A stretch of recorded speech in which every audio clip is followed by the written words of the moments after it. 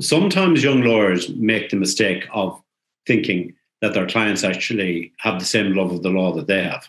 And that is simply not the case.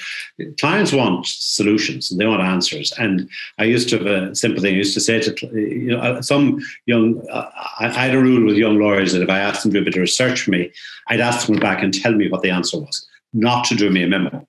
And I would say, I could honestly say if I took 100 cases, I'd say 5 out of the 100 ever did what I asked. And the others still had to go back because they're out of college. They had to do a memo because they wanted to impress the more senior person. And they'd have footnotes and cases and so on.